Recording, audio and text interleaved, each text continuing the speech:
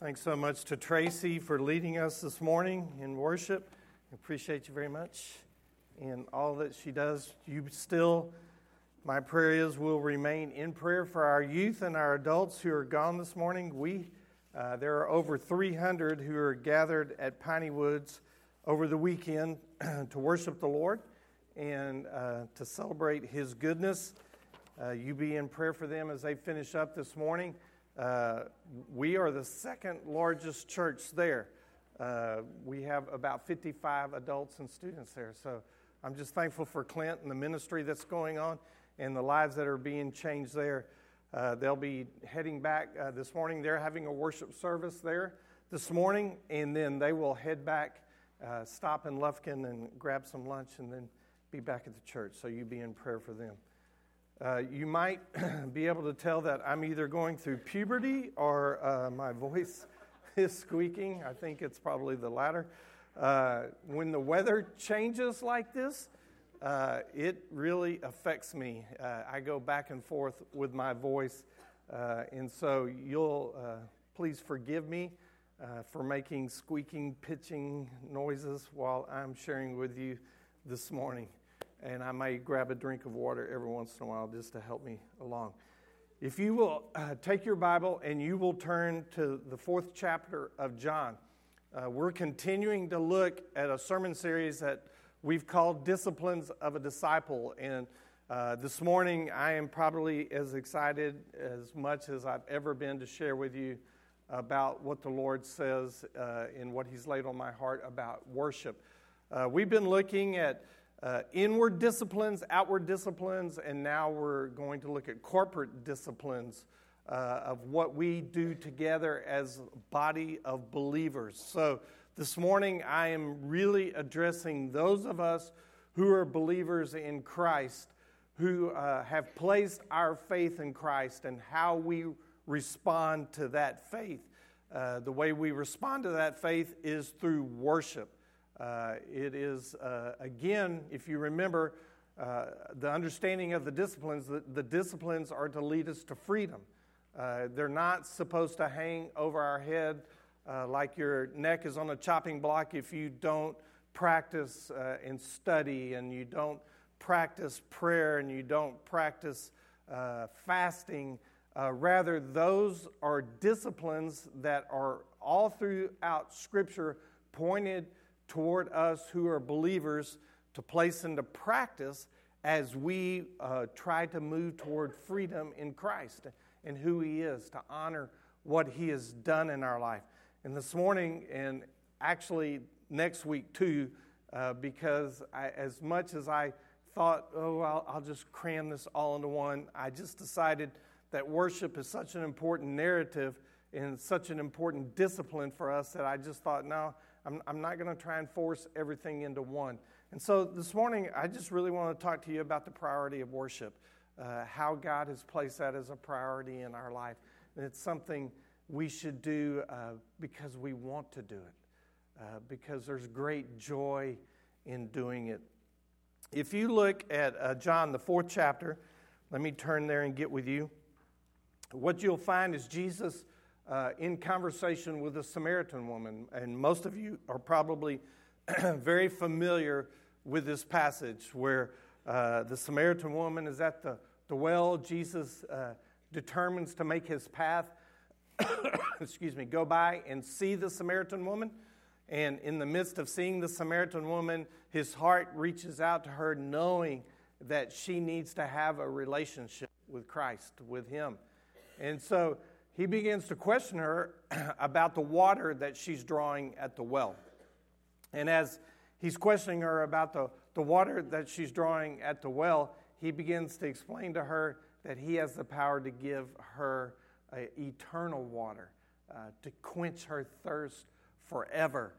And that intrigues her so much to the fact that she wants to know, what about this living water? What about this water that would make me thirst no more? And if you look down at verse 17, you'll see that she says, well, I have no husband. And Jesus has pointed out a sin in her life. Jesus has come to her and said, look, I know about your sins. I know who you are. Isn't it amazing that all of us, in some form or fashion, think that we can hide our sin from Christ? And yet, Scripture over and over again points out that the ridiculousness of that statement, that I bet you I can do this and nobody will see me. It's one of the things that I really love about whoever came up with the definition of integrity. They said integrity is what you do when no one is looking. Well, your life is like that. You think no one is looking, but Jesus knows you. And He knows your heart. He knows your motive. He knows your actions. You cannot hide from Him. And that's what Jesus is pointing out to her. In verse 17, back up one verse. Verse 16, He says, go call your husbands and come back. And He knows what He's doing. And this is not Christ setting a trap.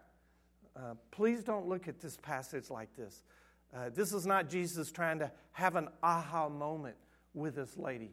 What Jesus is doing is helping her to understand that the way to salvation is through Him and in the forgiveness of sins. And so the most important thing that He can do is help her to understand that she's a sinner in need of a Savior. And that's where we all find ourselves, as sinners in need of a Savior. And so He says to her, go call your husbands and come back. In verse 17, she says, well, I have no husband. And Jesus said to her, well, you're right. You're absolutely right. You don't have a husband. And the fact is, you've had 5 husbands, and the man you have now is not your husband. What you've just said is quite true. And you know that she has to be astonished. Think about how astonished you would be if Christ was to stand before you and point out the sin in your life. What's fascinating here to me is, to a certain extent, you think from the conversation, and when you look at this conversation, you think that the lady, the Samaritan woman, is trying some way to kind of avoid this conversation, because she says, well, I don't have a husband. And He says, well, you're right. You got that part right. But the deal is you've had 5 husbands. And so what she's trying to do is almost what you see in political games. You know, if I phrase this just right, will he miss it? And then he doesn't miss it. He knocks it out of the park. And he says, well, you're right. You have no husband. You've had 5 husbands, and even the guy you're with now is not your husband. And by that time, she's just overwhelmed. I mean, she has to be totally overwhelmed. Think about how overwhelmed you would be if Christ confronted you with your sin and you tried to dodge it a little bit, and then He went, well, let me explain. Not only are you this, but you're also all of this. You would just feel overwhelmed. That has to be how she's feeling, just totally overwhelmed. And look at what she says. She says, sir, the woman said, I can see that you're a prophet. Our fathers worshipped on this mountain, but you Jews claim that the place we must worship is in Jerusalem. And Jesus declared, believe me, woman, a time is coming when you will worship the Father, neither on this mountain nor in Jerusalem. Now, we're going to stop right here just for a second, because I want to point out something to you that I think is incredibly important for all of us to see. She says to Christ, I can see that you're a prophet. Our fathers worship here on this mountain, but Jews proclaim that there's another place that we must worship. In Jesus, do you see what He answers here? He's answering here, the place that you worship is not important. The person that you worship is. And so he's pointing that out to her. So if you're here at Holly Springs worshiping this morning with the body of believers, this is a great place for you to be in, and I'm glad you're here. But if you were at some other place, some other church with some other body of believers worshiping Christ this morning, that's okay. Our students are at Piney Woods this morning. They're worshiping Christ with the body of believers. That's okay, because it's Jesus they're worshiping. That's what they went there to do. That's what He's pointing out here. Listen to what He says. He says, you Samaritans worship, this is verse 22, you Samaritans worship what you do not know. We worship what we do know, for salvation is from the Jews. Yet as time is coming, and has now come, when the true worshipers will worship the Father in spirit and truth, for they are the kind of worshipers the Father seeks. God is spirit, and his worshipers must worship in spirit and in truth. And we're going to go back and we're going to point that out to you here in just a minute about how important it is that your spirit invades this place and worships God's spirit.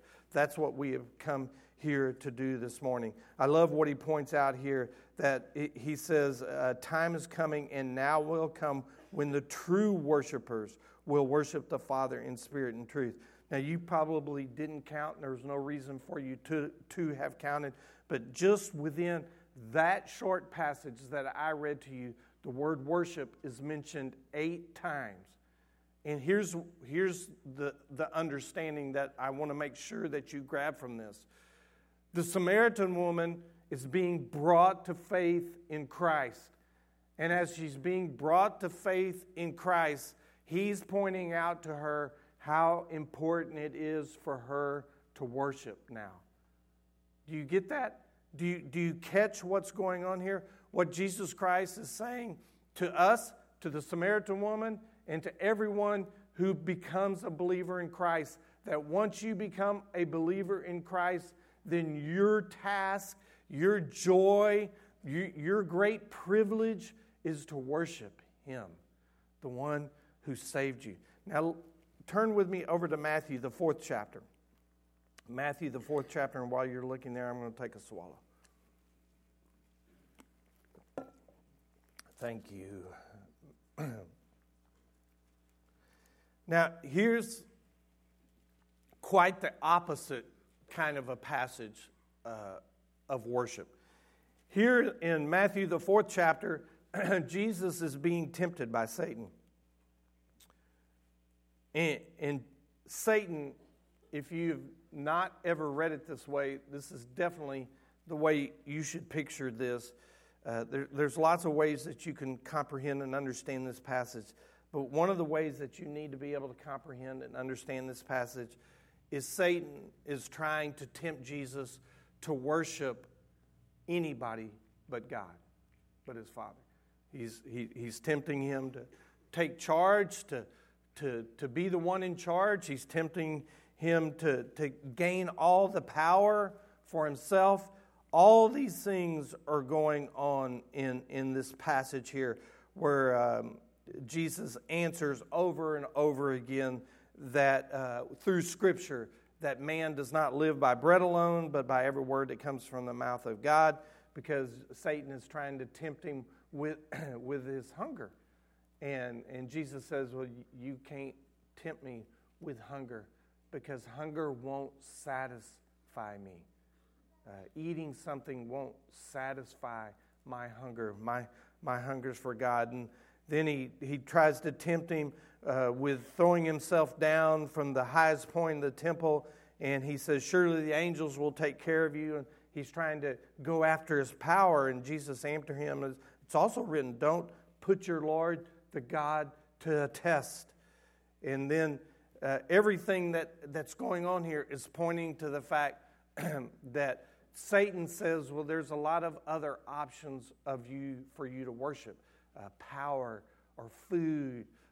If we were to turn it into today's thought process, it would be maybe our smarts. It amazes me right now how many people, because of technology, think that they're so smart they don't need to worship God. Or because of what we have accomplished in our lives as human beings. Well, we've been to the moon. We've got computers the size of a phone that can answer almost every question that we have. We have brilliant scientists, and we've built incredible communities of places where we can live, the homes that we live in, the cars that we drive, all those things. And Satan has put all those things in your life to tempt you and to tempt me. Not that they aren't wonderful things, and not that they aren't good and godly things even that the Lord can use for you. But the question is, how do you use your home? How do you use your car? How do you use your mind? And Satan's always trying to grab that and turn it for him to be used against God. And God always says, don't do that. Why don't you look at what you have and what you've been given and worship me because of what I've given you and what you have available? Look at how Jesus answers Satan when all this happens in Matthew 4 chapter, verse 10. He says, Jesus said to him, "Away from me, Satan, for it is written, worship the Lord your God and serve him only." Only God. That's who we're called to worship. The powerful name of Jesus. I love that song that we sang in the midst of worship this morning, that nothing compares to him. And that's what worship is. That's who we as a corporate body have to come to an understanding of. Now, understanding that and using that as a foundation, let me share some things that are really important that I want you to hear from me this morning. As I have studied this past week, and the Lord has really laid some things out on my heart as I've looked and studied. Listen, God's reaching out to his children, and he's actively seeking for you to worship him. This is, I want to make sure you hear me when I say this. God is the one who's seeking, drawing, and persuading you to worship. Listen, I don't know that I can make this word picture or what I want to share with you important enough or understanding enough, but God does not sit up on his throne and turn his back to you and wait for you to walk in to worship him. That's not the true image of the God that we worship. The true image of the God we worship is the God who's chasing after you. He's chasing after your heart. Think about the Samaritan woman. When he went by Samaria, he was chasing after that woman to come to faith in him. And just like the Samaritan woman, he chases after you. And what he's chasing after you is he's persuading you. He's loving you. He's trying to grip your heart and say, come worship me. And this is the part of the point that I want to drive home. And of course, I understand I'm speaking to what we would call the choir in theology terms.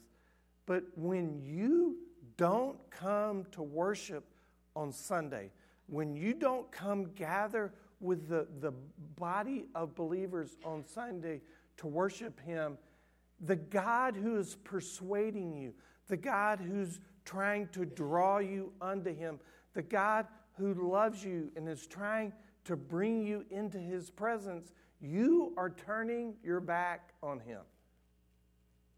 I know that's not kind.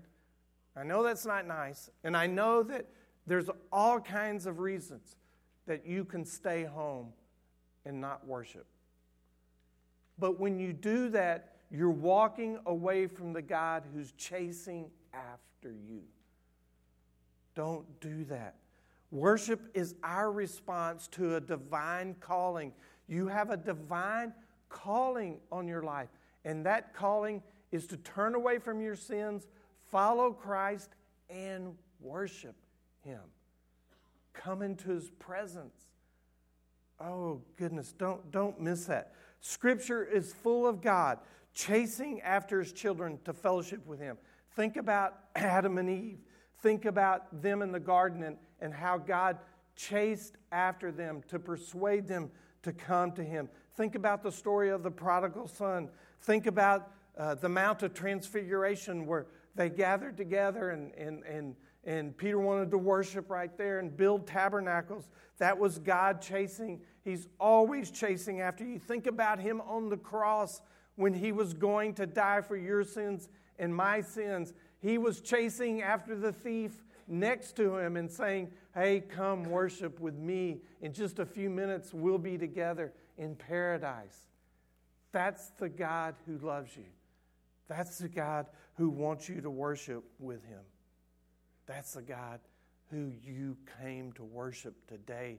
The God who loves you. And all through the scripture, he's chasing after you and saying, come worship. Come worship. You can't hardly find a passage anywhere within the scripture that when salvation comes, it doesn't turn to now worship. That's what it's all about. That's what's heartbreaking about situations where people might lead somebody to Christ and they don't tie in the understanding of discipleship and the understanding that now that you're a believer, you are called to things. And part of what you're called to is worship. You are called to come and worship the Lord who loves you and who chased after you. Oh, the picture of Christ chasing after you for salvation is filled and finished and finalized when he chases after you also now that you're a believer to worship him. So don't paint only half the picture. Don't paint only the picture everybody's hearts need to be given to Christ. Nothing could be more true than that, but nothing could be more true that after that heart's been given to Christ, after that life has been given to Christ, now you're called to worship. Oh, that's a beautiful thing.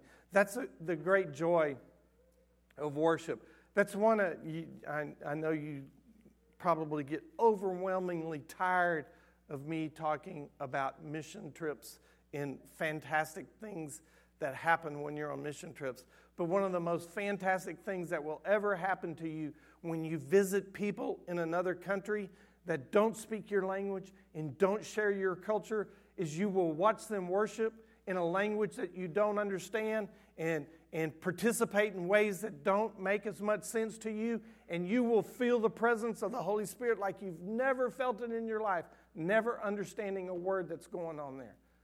Listen, I've sat in a church in the communist country of Laos. Kendall's here this morning, Scott and Laura, some of them have been there too. Kendall spent several years in that country. And you go sit and worship in a church in Laos, and the women will be sitting on this side and the men will be sitting on this side because that's cultural to them. It makes no sense. And you'll walk in and they'll start speaking in Lao.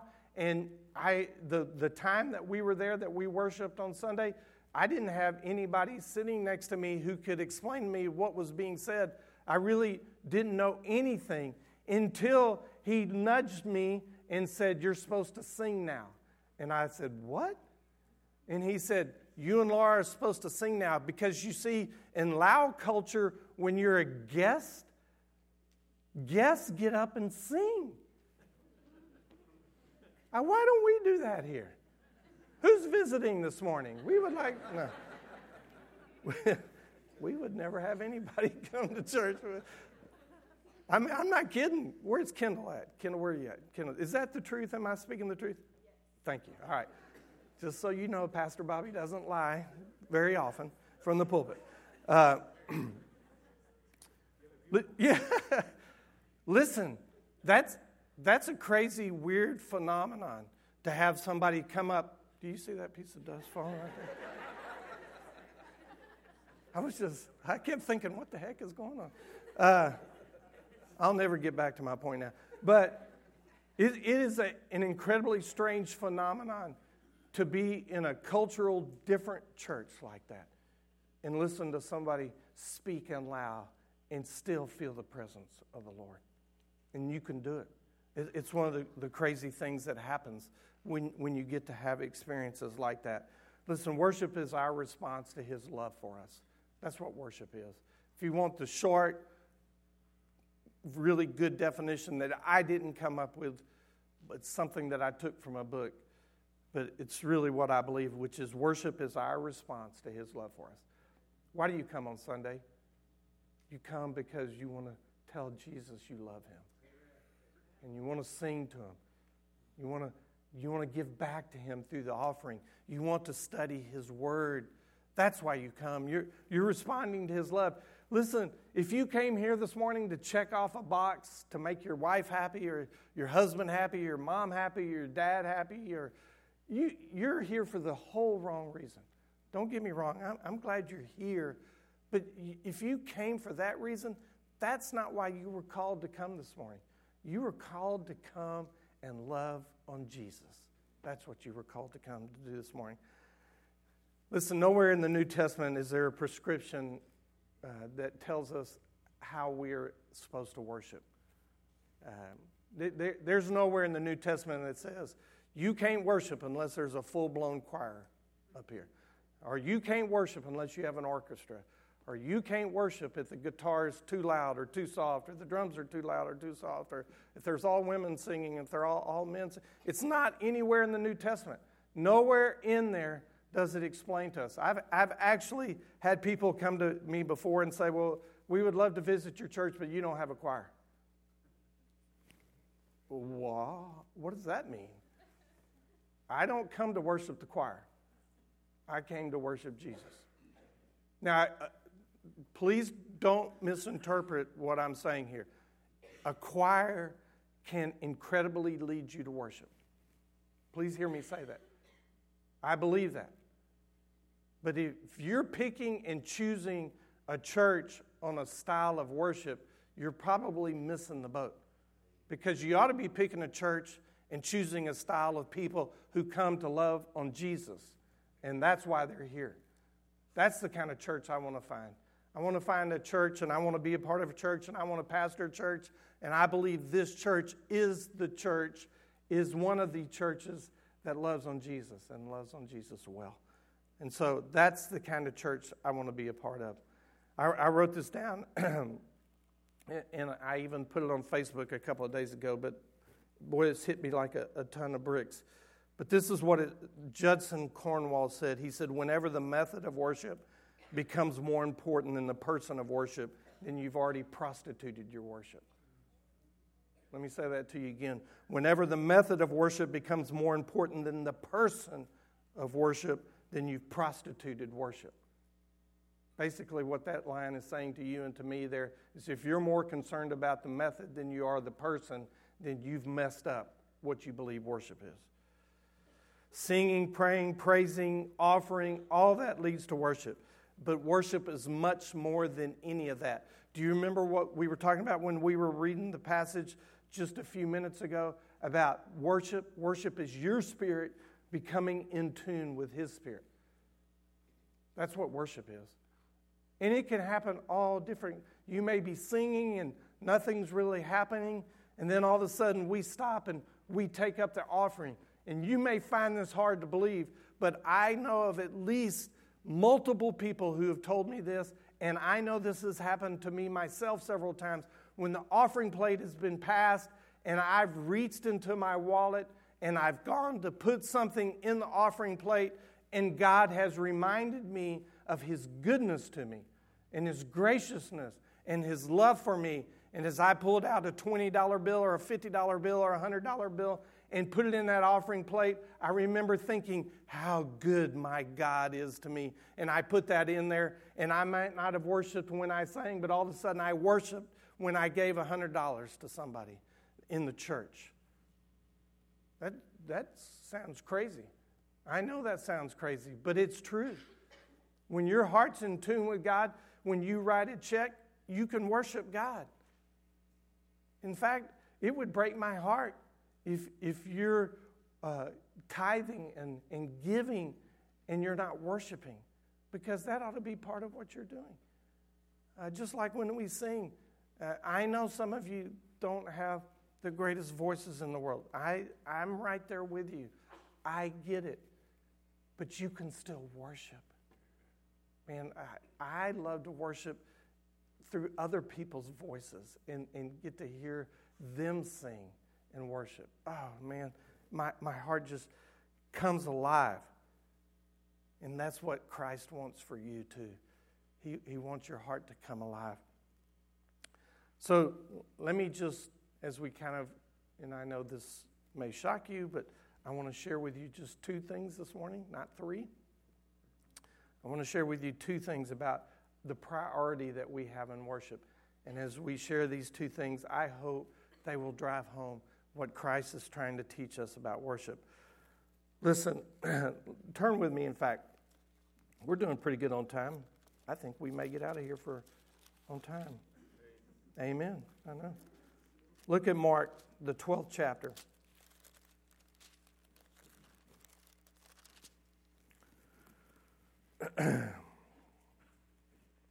This is the greatest commandment. Mark, the 12th chapter, 28th verse. Most of you probably have this pretty well down or maybe even memorized. But listen to what Jesus is teaching here in Mark 12:28. He says, one of the teachers of the law came and heard them debating, and noticing that Jesus had given them a good answer, he asked them, okay, of all the commandments, which is the most important? And as usual, somebody's trying to trip Jesus up, trying to see if he can confuse Christ. And you can't confuse Christ. This is what he says in verse 29. The most important one, answered Jesus, is this: Hear, O Israel, the Lord our God, the Lord is one. And then love the Lord your God with all your heart and all your soul and with all your mind, with all your strength. The second is this: love your neighbor as yourself. There's no commandment greater than these. Do you see verse 29, the most important one? Answered Jesus is this: Hear, O Israel, the Lord our God is one, and love him with all your heart, with all your soul, and all your mind. What's Christ saying to you there? He's saying that if anything is a priority above him, then you've got messed up priorities.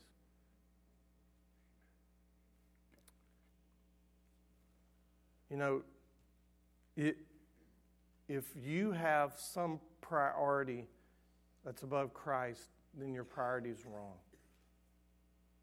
If it's your family, you've got a wrong priority. If it's your spouse, it's a wrong priority. If it's your school, it's a wrong priority. If it's money or fame, it's a wrong priority. The only priority that you should ever have in your life is Christ. And when that priority is correct, every other priority will take care of itself. If you can get that first, every other thing will take care of itself. And I can promise you this: if Jesus Christ, listen to me, if Jesus Christ is your priority, you're going to make every effort that you can every week to come here and worship him. That's just the truth. I'm not trying to beat the bushes, trying to get more people here on Sunday morning because it'll make us all look good and the numbers all look good. I have no real concern for that. What my real concern is that if you're a believer, your priority ought to be Christ, and because of that priority, it ought to be to worship him.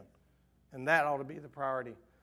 I was telling somebody this the other day, they were talking about that they had missed a couple of weeks of church and how much it had made their heart hurt. And I loved hearing that. And I said, I'm the same way.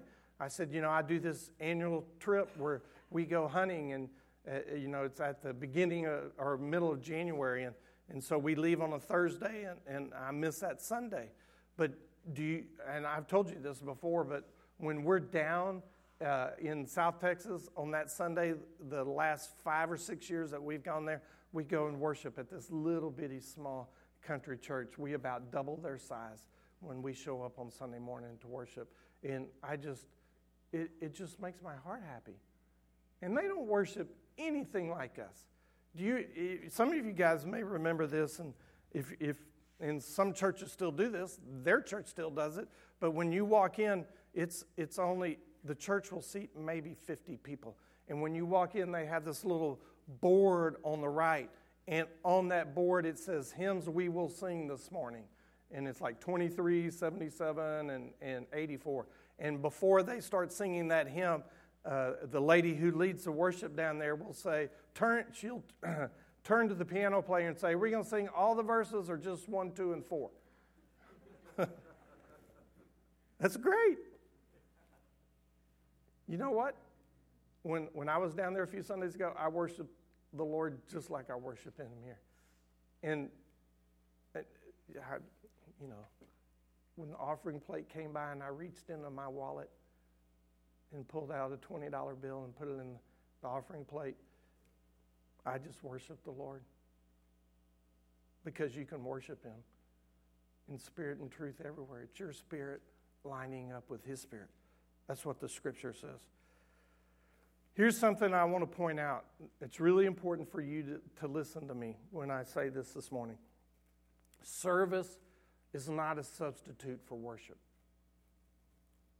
Service flows out of worship, but if service is your worship, you're worshiping an idol. Let me explain that to you. And I have to be careful with Gary here because when I say this.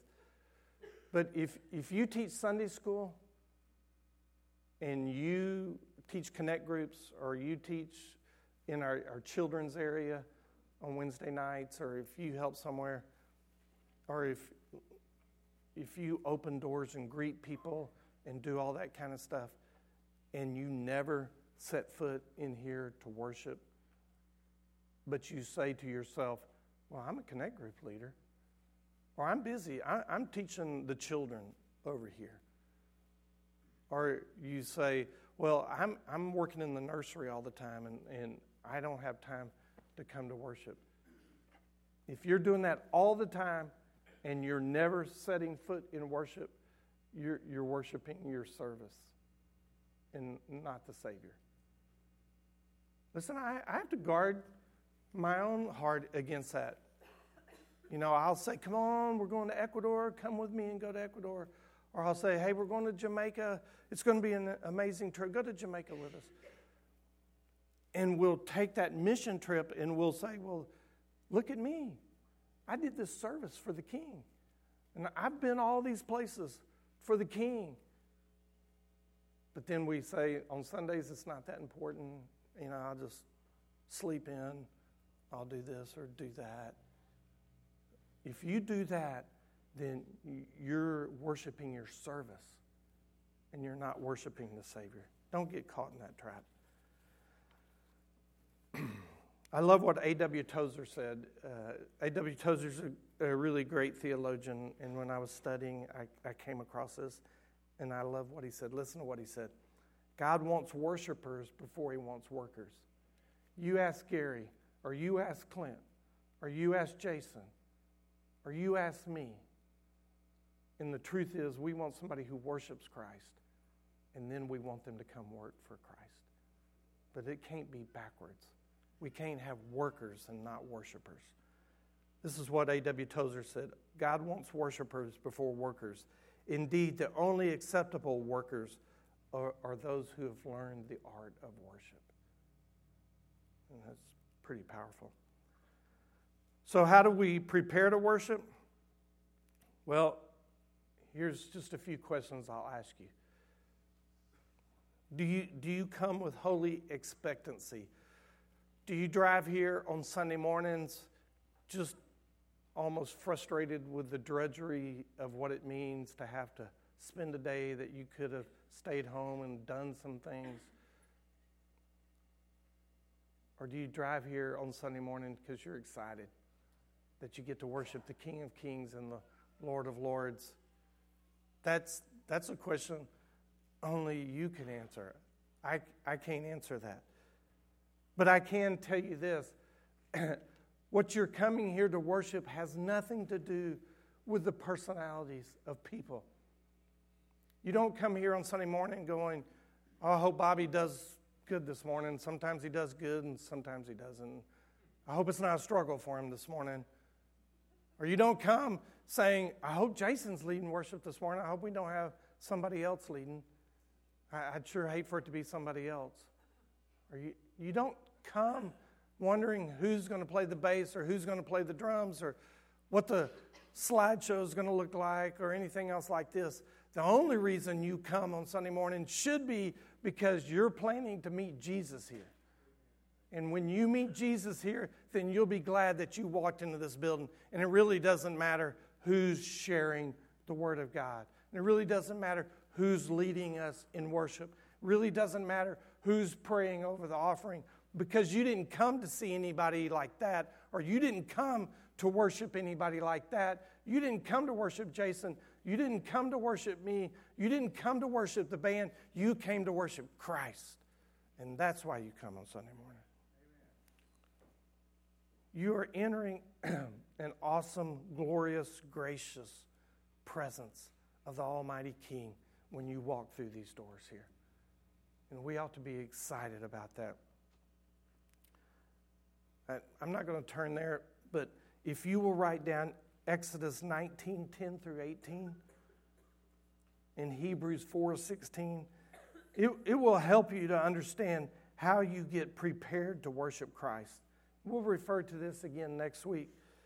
But when you get prepared to worship Christ, you'll come in and it won't be about you. That's the problem we always are battling, isn't it? That we come in thinking the worship is about me. Who's going to entertain me today? Who's going to sing my favorite song today? Who's going to speak the passage that I want them to speak today? And we make it all about us. In those passages in Exodus and that passage in Hebrews 4:16 will remind you, just like they remind me, that what we came to worship today didn't have anybody's name on it except Jesus. That's the only person we came to worship today. And that's the reason that we gathered here this morning. It allows you to get beyond yourself and just to worship Christ. I love the Exodus passage. The Exodus passage is when the Ten Commandments are being brought down. And God's talking to Moses about who can come up to the mountain to worship him. And he tells Moses, get this, he tells Moses, tell them to wash their clothes before they come to worship me. I just think that's fascinating, because what Christ was saying to us, it's important to come prepared to worship. And that's what we all need to be, is prepared to worship. A couple more quotes, and I'll close out. Eugene Peterson, he's the theologian, the scholar that wrote The Message, that I like to look at sometimes, because sometimes it just helps break down scripture that I'm reading and kind of put it into very practical terms. This is what he wrote. Worship does not satisfy our hunger for God, but it whets our appetite. I love that. When you come here this morning, my heart is that your appetite got wet, and that your appetite now says, okay, God, you allowed me to worship you this morning. You allowed me to give praise to you. You allowed me to give thanks to you. Now I want to go serve you this week. And I want you to walk out these doors with your appetite full. Your hunger has been satisfied. I want that to have happened, not because you heard me, or not because you sang songs with Jason or Tracy or anybody like that, but because you met Christ here. And when you meet Christ here, then you'll walk out satisfied. And you'll want to go do some damage where you work. And when I mean damage for the kingdom. You want to go take on the world for Christ because your appetite has been whetted.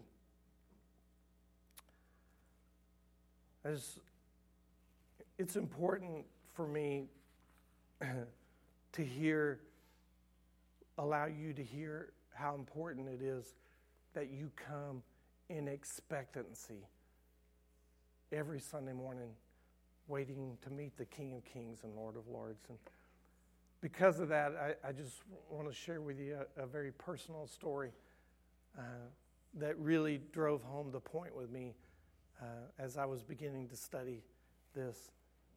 So I haven't told you this in a while, but most of you know that Laura and I are going to be grandparents in about 3 weeks. The beginning of March is when the baby's due. His name is Riker. That's what they've chosen to name him. Even more important, his middle name is Evans, which is my middle name, and that's really important. It's important to me. It may not be important to you, but so the other day,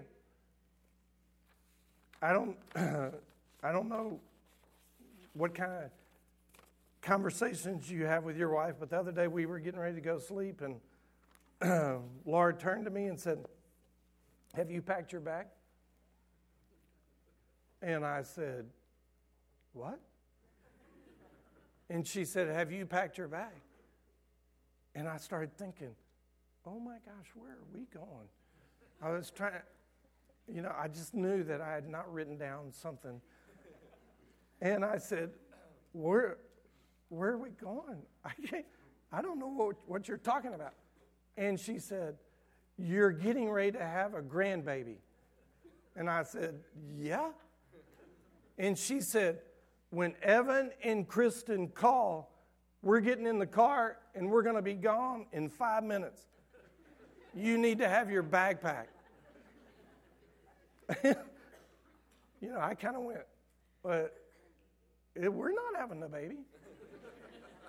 I remember when Laura was pregnant with Joshua, this is you guys that are old will know this, but I rented a beeper. You remember the beepers that you would? I seriously rented a beeper so that she could beat me when she went into labor. But it hadn't even occurred to me that we need to have a backpack for Evan and Kristen. I just figured, they'll call us and say, hey, we're on the way to the hospital. And Laura and I, especially if it's midnight, I thought Laura and I would go, well, we'll see you in the morning. This is kind of what I was. But basically, I got told, you got 5 minutes to be in the car or I'm gone without you. And I went, well, okay. So, as I was packing my bag, I finally turned to Laura and said, why are we in such a hurry to get there? What's the big deal? Because she'll probably be in labor for a while. You know how all that goes. And she said to me, listen to me. This is what I want you to hear. She said, Kristen is letting me and her mom come into the delivery room so that we can watch Riker be born. Changed everything. You know why? Because Laura gets to be in the presence of the baby being born.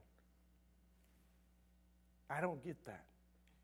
I'm not afforded that privilege. I get it. Read Exodus, where you'll see that only certain people got to go into the presence of the king. It parallels exactly with what's happening here. You know why Laura wants to be packed bags and be gone in 5 minutes? Because she gets to be in the presence of her grandchild being born. That changes everything for Laura. Listen, every Sunday morning, you get to come into the presence of the King of Kings and the Lord of Lords. And because you get that privilege, it ought to change everything about how you wake up on Sunday morning. Your bags ought to be packed. Your Bible ought to be in hand. And you ought to shoot out that door because you know your spirit gets to meet the Spirit of Jesus Christ. That's going to be the kind of Sunday that will change Holly Springs when we worship like that. Let's pray.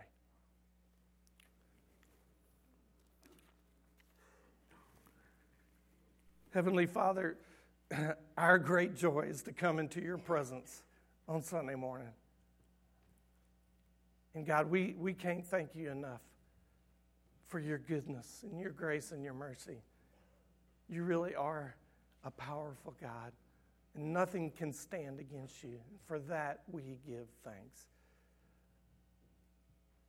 Father, would you help us to be the kind of people that get way beyond the drudgery of what a Sunday morning means and gets into the excitement of what it means to be in the presence of Jesus Christ.